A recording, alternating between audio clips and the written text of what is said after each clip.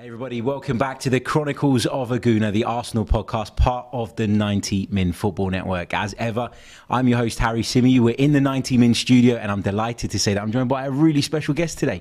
A good friend, he's a footballer, he's a broadcaster, Jamal Fifield. Welcome. Thank you for having me. To the show, mate. How are you? I'm good. Can't complain. Thanks for having me. Looking forward to it. Pleasure is all mine, mate. Pleasure is all mine. Really keen to get your thoughts on lots of different subjects. Obviously, someone who's in and around the game all the time, who lives and breathes the game more than I do. Yeah. Really wanted to get your thoughts on Arsenal, on your career, on the season so far. I wanted to talk to you as well a little bit about the World Cup and the fact that that's slap bang in the middle of the season, what kind of impact that's going to have.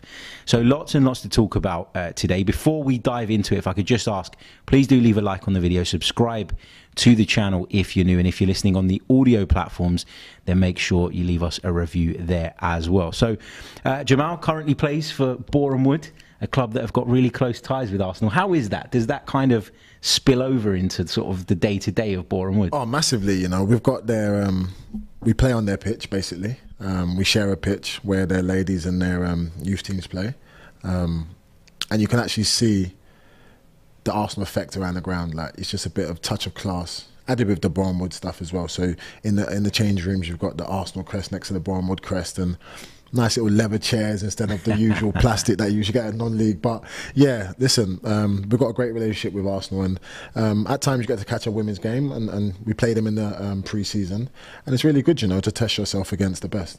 What's it like playing against Arsenal, being an Arsenal fan as well? Like, do you have to pinch yourself when? 100%. So my first season, we played Arsenal when Aubameyang was when he first signed, and he scored a hat-trick within the first, I think it was 15 minutes, and luckily I was on the bench, so I got to take it in for the first half. But it's amazing, you know. I played against Aaron Ramsey, and those guys are in third gear. Like, they're not even breaking a sweat when they're playing against us. But it's amazing to see, you know, especially the little things that they do on the ball, off the ball, the rotations that they have, and the calmness that they have, and their management staff as well. It's good to see. Even though it is a pre-season friendly, you know, what do you guys do, like, in terms of takeaways from that? Will you spend a lot of time sort of looking back on that game, trying to work out what they did, and try and take things from a side that are obviously at Premier League level? Well, yeah, definitely, you know. I know our gaffer, Luke Garrard, talks to, whether it's Emery or Arteta or any of the managers that come, and he tries to pinch a little few things that he can, but no, for me it's just about how they prepare, so how they warm up it before a game, what they do in terms of, are they going full throttle for it at warm up, or are they taking their time? It's just something that you can learn from, you know. Those are guys at the top of their game, world class players at the end of the day, so it's really good to see. This season we got to play them under 23s, and even the same with them, the way they prepped, you know. They've got some good players in there that are coming through, and a fan like me, I get to see a little bit of the future, and it was good to see. No, it must be nice. It must be nice, but surreal at the same time. Definitely. Absolutely. I don't want to, like, for me, I'm a tough tackling centre half, and if that's pre-season, I'm not going to tackle them that hard because they're my boys at the end of the day. Like, they're my family, they're Arsenal, you know. So I don't want to take them into the season with any injuries, but no, it's a good experience. No, good stuff, good stuff. Let's get your thoughts on Arsenal's season so far. I know it's not possible for you to watch every single game because you've got your own commitments as well, but I know you're right across it. So what have you made of Arsenal's start to the season? What are the differences that you see now that maybe weren't there last season? I'm seeing continuity. I'm seeing a more together group. I think Mikel Arteta has really got his points across, and you can see his stamp being placed on the team, you know. I think it's been so important that we've had a settled back four, and the goalkeepers filling the whole team with confidence, you know. But I've been really happy with it, obviously, but at the same time we haven't even got to 10 games yet, so I'm a bit wary of jumping the gun and saying, okay, we're going to do this, we're going to do that. But no, look, we've played some teams that maybe we're expected to beat, but at the end of the day, it's a Premier League, so every game's going to be tough. And in recent years, we haven't beaten those teams, you know. We have had a couple of bogey skins, but I think it's been really good. And if we can continue going along the path we have, obviously we had a blip against Man United, but that game could have gone either way, you know. So I've been really happy so far. You talked about the continuity, and obviously as a centre-half yourself, how important is it as a centre-half that you know the guy playing next to you inside out, that you know the goalkeeper inside out, that you know what to expect from the players around you? Because I think early in the season, we saw an own goal, didn't we, from William Saliba, who's been brilliant, by the way. But for me, the reason that own goal came about was maybe because he wasn't totally aware of what Aaron Ramsdale was going to do, and the fact that Aaron Ramsdale would be already on his toes, already halfway towards the ball, and they just caught each other out. So how important is that, knowing each other inside out, especially in the defence? I think it's massive, you know. And also for him being such a young centre-half, I'm kind of glad he made the mistake so early, just to see how he reacts to it. And have you seen he scored 2 goals? We've been in clean sheets. So he's come on leaps and bounds from that loan spell that he had last season. I think it's so important just to know that, okay, if I'm playing centre-half with whether it's Zinchenko to my left or Gabriel to my right, I know the fact that what he's going to do next, you know, so I can cover him. I know his strengths and his weaknesses. And at the same time, they're all from different places, but as long as they're talking the same language on the pitch, that's what that matters. And you can see that, you know, it looks like they spend hours on the training ground. And even the guys that are coming in, whether it's Tierney or Zinchenko, everyone's playing off the same sheet. Everyone's understanding what their roles are. And you can see it. It's really coming together. And I think Arteta will be happy, and I think the boys at the back will be as well. It's not every day that we've got professional footballers on the podcast, so I want to sort of try and tap into your own career, your own experiences as much as possible. Have you ever been in a situation like William Saliba where maybe your relationship with the manager was in question? How difficult is it to overcome that? Because obviously he wasn't wanted. Let me rephrase that. It's not that he wasn't wanted, but Arsenal didn't feel he was ready. And he was sent out on loan, and he didn't like that. It's clear as day. You know, I think Arsenal were wrong to not register him the way they did, and to leave him essentially for 6 months doing nothing. I think they handled that really badly. So have you ever been in a situation as a player where you've not agreed with the club's decision, and then you've had to kind of put that to one side, overcome it, and just focus solely on your game, and then almost had that vindication later on where you go, well, I am good enough, here I am? Yeah, definitely. I think as a footballer, every single day you're tested. Every single day you've got to prove yourself, and whether or not you played well yesterday or the game before, today's a new day and you've got to do it over again. So you're always being judged, and there's never a day that you can take your foot off the gas and think, okay, I've made it, you know. And that has happened to me. I was put on a transfer list by one manager and said he didn't feel that I was up to the task. He didn't feel I was part of the group, and I had to show him the opposite. You know, I had to go in there and get my head down in training and prove him wrong. But at the same time, I was proving myself right, that I was part of it and I was good enough to play, you know. And I think that's what he done. Of course, he was unhappy to go on loan. He would have his aspiration to be an Arsenal regular. But he went away like a good player does, got his head down and proved everyone wrong and proved himself right. And now you've seen what he's made of, you know. He's come in and everyone's raving about him, you know. But it's now about consistency, especially for young centre-halves. A player like me, 33, I've played over 300, 400 games at my level, so I know what it takes. But it's that consistency that if he can show that, then I think it'll be great going forward for Arsenal. Does it put you in a power position as a player when you kind of prove someone wrong in the way that William Saliba has, or the way that you did to your previous manager who put you on the transfer list? I mean, not so much a power position, but you can definitely have a little smug feeling up to say, I told you so. But at the same time, it's the man who's got the power. So, and there's always players knocking on the door, you know. So there's competition at Arsenal squad, and I think that's why we're doing so well. Because whether or not anyone's playing, whoever's playing, the next person that comes in is doing well as well, you know. So that's why we haven't dropped any so many points this season, because everyone is pushing each other, I feel. And when players know that, yeah, I'm going to play regardless if I play well or I play badly, that's when you start seeing dodgy performances and inconsistencies. But yeah, I definitely think he can be proud of himself. But as I said, it's a long old season, you know. You're not, if he was to have dip in form now, no one will remember the first 8 or 7 games he played, you know. So he's just got to keep it going. Yeah, absolutely. Absolutely, indeed. I wanted to talk to you a little bit about the attack, because I think for me the big change has been there.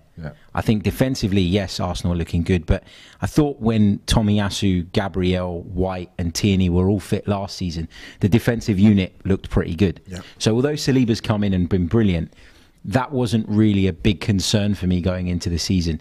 My concerns were further up the pitch, where I think we struggled to score goals, we struggled to create enough chances, we struggled to be clinical when it mattered. And we've brought in Gabriel Jesus, who has been unbelievable. As a centre-half, you must look at him and think he is a defender's worst nightmare. 100%, but going back to what you just said there, even Ben White going out to right-back, he could have easily kicked his toys out the pram because he's been moved, but even he's taken it upon himself to be the best right back he can be. He's been leaps and bounds really doing his thing, you know. But going back to Jesus, he's been unbelievable. I prefer to play against big strikers because all they want to do is fight, and I enjoy the fight. It's when they're nimble and they're sharp, and like he's so bright upstairs, but at the same time he's quick. So you've really got to be on your game against someone like Jesus, and you can see how many chances the boys trust him. You can see that they want him to score. A little similar to Haaland at City. You know, they want him to score. They're giving him the balls in the right areas, and he's been finishing them. You know, he scored 4 goals so far, and they're all that attack that Arteta's going with. It's so balanced. You know, it's like a player with his experience, with his know-how of winning, because him and Zinchenko are used to winning. So they brought that along with them as well, you know. Sometimes you bring players in who are not used to it and they just go along the motions, but they've been at a high level and a high standard, used to winning for years. So they just want to carry that on. How important is that, knowing how to win, that know-how, the experience? Because it can feel like it's one of those cliches that people throw around all the time. And I do think at times people are guilty of that. But as someone who's been there, done it, who plays the game at a very good level, how important is it to have those people in and around your group? And what do they bring that's different to everybody else? It's massive, you know. And although they're both young guys, they've been around it, you know. They've won Premier Leagues, they've won FA Cups, so they've done it all. So what they want is they're used to it. And the more you win, the more you get used to it, the more you want it. You want to keep proving yourself. You keep saying, "So okay, I can do that." So that thing that people say, "Well, this guy's won it all. He doesn't care anymore." That's a myth in your eyes. Don't get me wrong. There are some people that are chasing it for so long. When they get it, they do take a back step and they think they've made it. But you see the way both of them run, and you see when Zinchenko's injured, how he's around the group. It's massive, you know, and that's what it takes to win. That know-how. Winning football games is not easy at any level, you know. Seeing a game out in the last 10 minutes when it's 1-0 or it's 1-1, you're away from home and you've got to get away with a point. It's massive for a team's understanding. And even though they're young, they're the leaders out there, and you can see that they've come from a place where they're used to winning. Like, winning's in their DNA, you know. And I'm sure that players like those, even from the training ground to the games, they take it just as serious. What do you think should be the objective for Arsenal this season? I mean, at the start of the season, I was very much of the opinion that it was top 4. Need to get in the Champions League. Yep.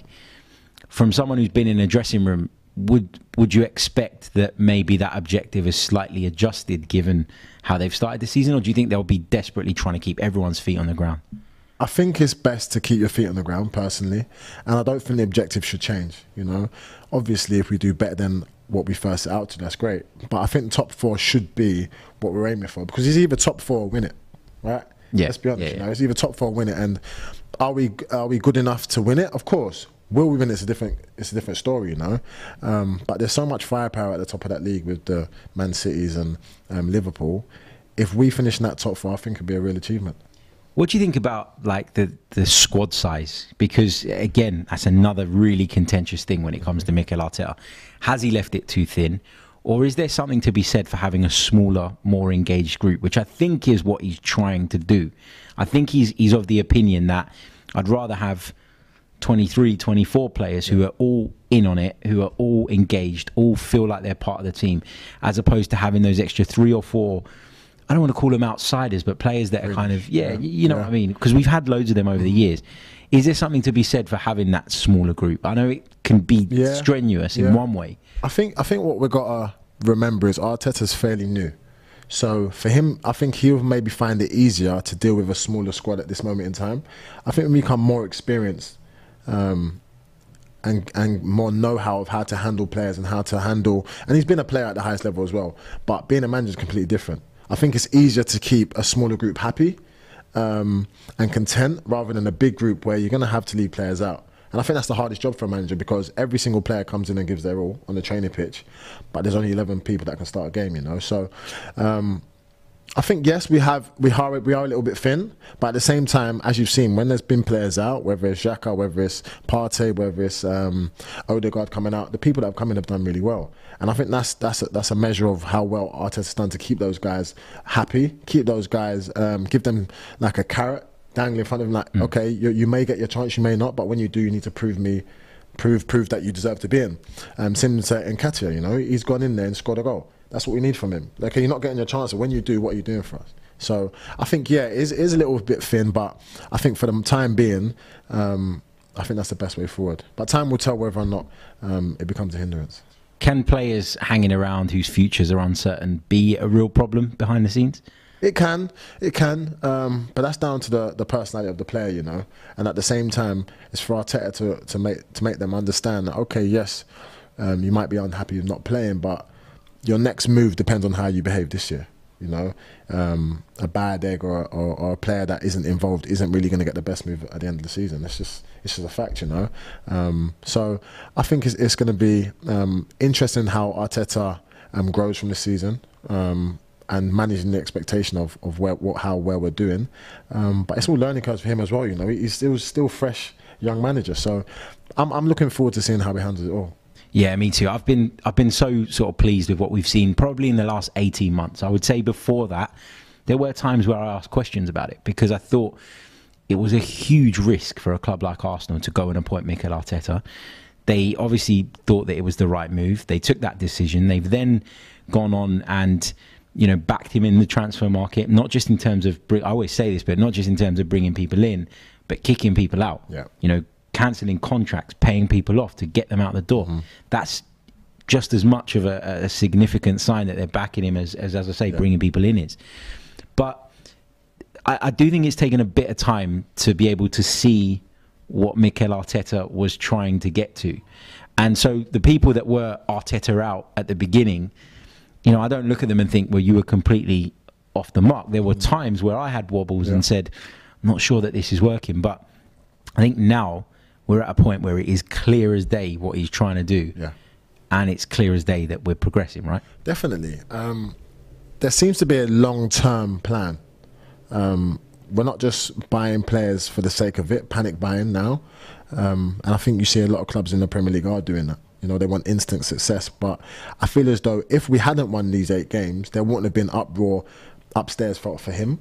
I think for the fans, obviously, because we always want instant success, but you can see that there's a detailed approach, a well thought out process of what we're trying to do.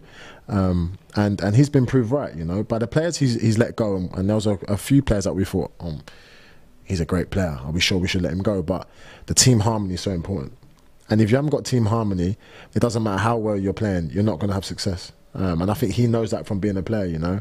As I mentioned earlier, like bad eggs will derail the season, will derail the team. So it's so important to get that camaraderie in a team, you know. So as you said, how we started is down to him and his vision. We're playing in his way, and long may it continue.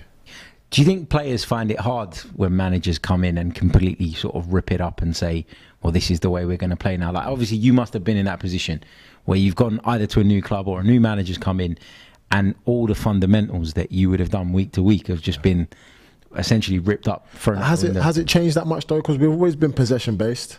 We've always been high tempo, moving that ball quickly. Has it changed that much, would you think? I think for me what's changed is what we do off the ball more than what we do on it. I think there are clear patterns of play when we've got possession that maybe you didn't see in the past. For example, the idea of the fullbacks tucking in. I think under Arsene Wenger and under Unai Emery, there was a big emphasis on them going on the outside and attacking that way. So I think there are changes in possession as well. But I think out of possession is where we've seen the big difference. The pressing, I don't think, I felt like Unai Emery tried to implement that at times and it was kind of half-assed. It was, the front line would do it, but if the midfield don't back it up, then it doesn't really work. And I felt like we got exposed a lot because of that. But yeah, off the ball, I think there are differences. I think there's a demand now. There's more of a demand on those players to make sure that they are always at 100 miles an hour. And I actually think that at times we've run out of steam in games.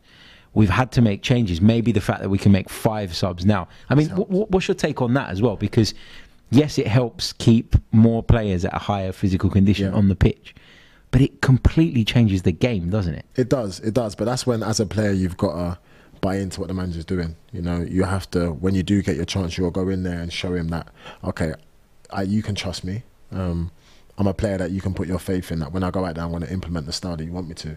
And I agree. The best teams defend when they have the ball, and that might not make sense to a lot of people. But okay, are you in a position that if this ball does break down with Jesus or Saka, who has also been unbelievable, or Martinelli, are you in a position to win it back? You know, that counter press, Yeah. you know. So I think it's really important. And I think that's another reason why he's gone so young, because I think it's easier to mould a player that's younger than maybe a seasoned professional, you know. There are some players that obviously that are older that will take on board your information and your style. But I think it's a lot easier to mould the young boys and get them into shape and how you want them to. But I personally think the 5 subs is really important. I think it's really good for team unity as well, because you've always thinking, okay, there's a chance I'm going to come on here. Because usually if it's a second sub went on, we're all looking at each other as a third sub, like, who's it going to be? And as soon as it happens, everyone just sits back, takes off their shin pads, and the game's over. But now it's 5, everyone's invested in the game. Yeah, so it goes back to that point we were making earlier about having people that are invested all the time, and that keeps them switched on, and it gives you the ability as a manager to, you know, we saw at the weekend, 15-year-old brought onto the pitch, Ethan Nwaneri.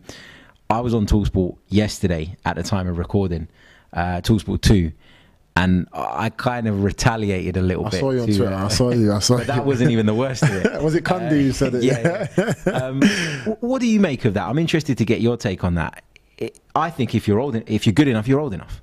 I agree. I think it would be interesting to ask him, did he think that when Matthew Briggs made his debut, or Harvey Elliott made his debut, did you think that of a manager? Or is it just the fact that it's Arsenal now and we're doing well and everybody seems to have something to say about us, you know? That was literally my point. I literally said it's as if you run out of things to talk about. You've run out of things to criticise Arsenal for. You thought they were going to go to Brentford and be bullied. They went to Brentford. They won handsomely. And so your only angle here is to pick on the one decision that maybe there's some debate around. I mean, I accept that there could be a potential negative to bringing on a 15-year-old in that it sets the expectation of him for the boy, too high, maybe for the boy as well. I don't know. But let's be honest though, every kid in their Arsenal's 23s thinks they can play in the Premier League. Yeah, they all believe that. Also, I saw a clip of the under-9s celebrating when he came on. Yeah, I saw that as well. So it fills the whole club with hope and even more ambition than we had. So those boys thinking, oh, in 5 years' time, that could be me, you know. And the statistics will show that some of the boys that came through and made the youngest ever appearance haven't gone on to do well. But there are some that have, like Cesc Fabregas, you know, Jack Wilshere. They've had great careers. So I don't think there should be a negative, you know. I don't think we should bash Mikel Arteta, and I think we should support the young boy, which I'm sure they're doing, you know. I heard they were talking about, it's just for Edu and Arteta stroke their ego. I totally disagree. I don't think they woke up and thought, do you know what, whenever I get a chance, I'm going to put him on. No, he's probably deserved it by how he's trained in throughout the weeks, throughout the months. That's just not just a split decision on the spot, you know? Absolutely. And as you say, you know, they will have felt that he could handle it. They will have felt that he could deal with it based on what they know about the player already. Yeah. And also the point that people seem to miss, and it tends to be people that aren't Arsenal fans, right, that casually follow what's going on at the club, is that Odegaard, Zinchenko, Emil Smith-Rowe, who all would have been midfield options, were missing. Hence why this guy was on the bench. That's why the door was open. And let's not forget, if there's anyone that could help that boy through, it's Odegaard. Because Odegaard made his debut at a young age as well. Went to Real Madrid at 16. There you go. And although he didn't make what he would have wanted at Real Madrid, that's a tough club to come through anyway. Yeah, absolutely. For anyone.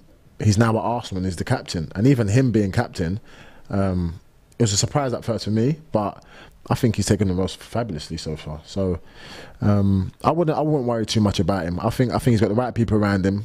To make your debut at 15, you've got to have some sort of groundness too, you know. So. Why was the Odegaard thing a surprise to you? Is it because for me, one of the things that I was trying to fight with in my own head was like, I think he'd be a good fit. But in my head, a captain should be a centre-half or a centre midfielder. Right. Is that what the problem was for you as well? Similar, I thought a number 10, in my experience, number 10 usually gets subbed off at some point in the game. So does that mean that the captain's armband's always going to be moved around after a while? But it was more because his position is dependent on how he facilitates in his role, you know. But the way he's gone about it is he isn't just a 10, he's an all-round midfielder. Yeah. And I think that was a surprise for me. And I thought also, okay, he was on loan before, and now you're straight up to be the captain. And I was like, okay, well, you know what? let's see how Arteta deals with it. But I think it's been a breath of fresh air, Xhaka, this year. I think that's the responsibility of being the captain maybe been too much for him at a point. And I think that's freed him of that. So that's why I think his performances have gone up a level as well. But yeah, it was mainly due to his position. And looking at the Arsenal captains of old, I grew up on Vieira and Tony Adams, you know. So now I'm seeing Odegaard with that armband. I'm like, okay. But looking round, who else could it be? You know, there's not many other options, you know. But yeah. I think it's one of those things where we just have to kind of get out of that mind space that we've been in for years. Like, you think of a captain as this vocal, you know, really dominant character, almost intimidating character in the way that maybe Tony Adams and Patrick Vieira were. But nowadays that role has changed. It's about being the manager's voice on the pitch. It's about being, you know, someone who leads by example. And I think tactically, Martin Odegaard is totally on the same wavelength as Mikel Arteta, and he'll trust him mainly because of that. And you can see he's respected. You know, you can see he's respected when he talks to players. They're all ears. They're listening. And as you said, obviously Arteta trusts him. And he's his voice on the pitch, and that's what a captain should be. I think it's interesting that he's so young. I think that shows the maturity beyond his years, to be leading players that are older than him. I think that's massive. But he's done really well. So right now, he's proven a lot of people wrong. Absolutely, he is indeed. Jamal, thank you so much for coming down to talk Arsenal with me. Really appreciate it. Let people know how they can follow you on social media as well, and how things are going, basically. Yeah. I'm on Instagram and Twitter. Just my name, Jamal Fifield. We'll make sure that they're in the description, the links, so that people can follow. No, brilliant stuff, Jamal. Thank you so much. And we're going to be recording another piece of content that will be going out a little bit later on for our members. So, Jamal, thank you so much. I've enjoyed it. My pleasure. Catch you in a bit. Perfect.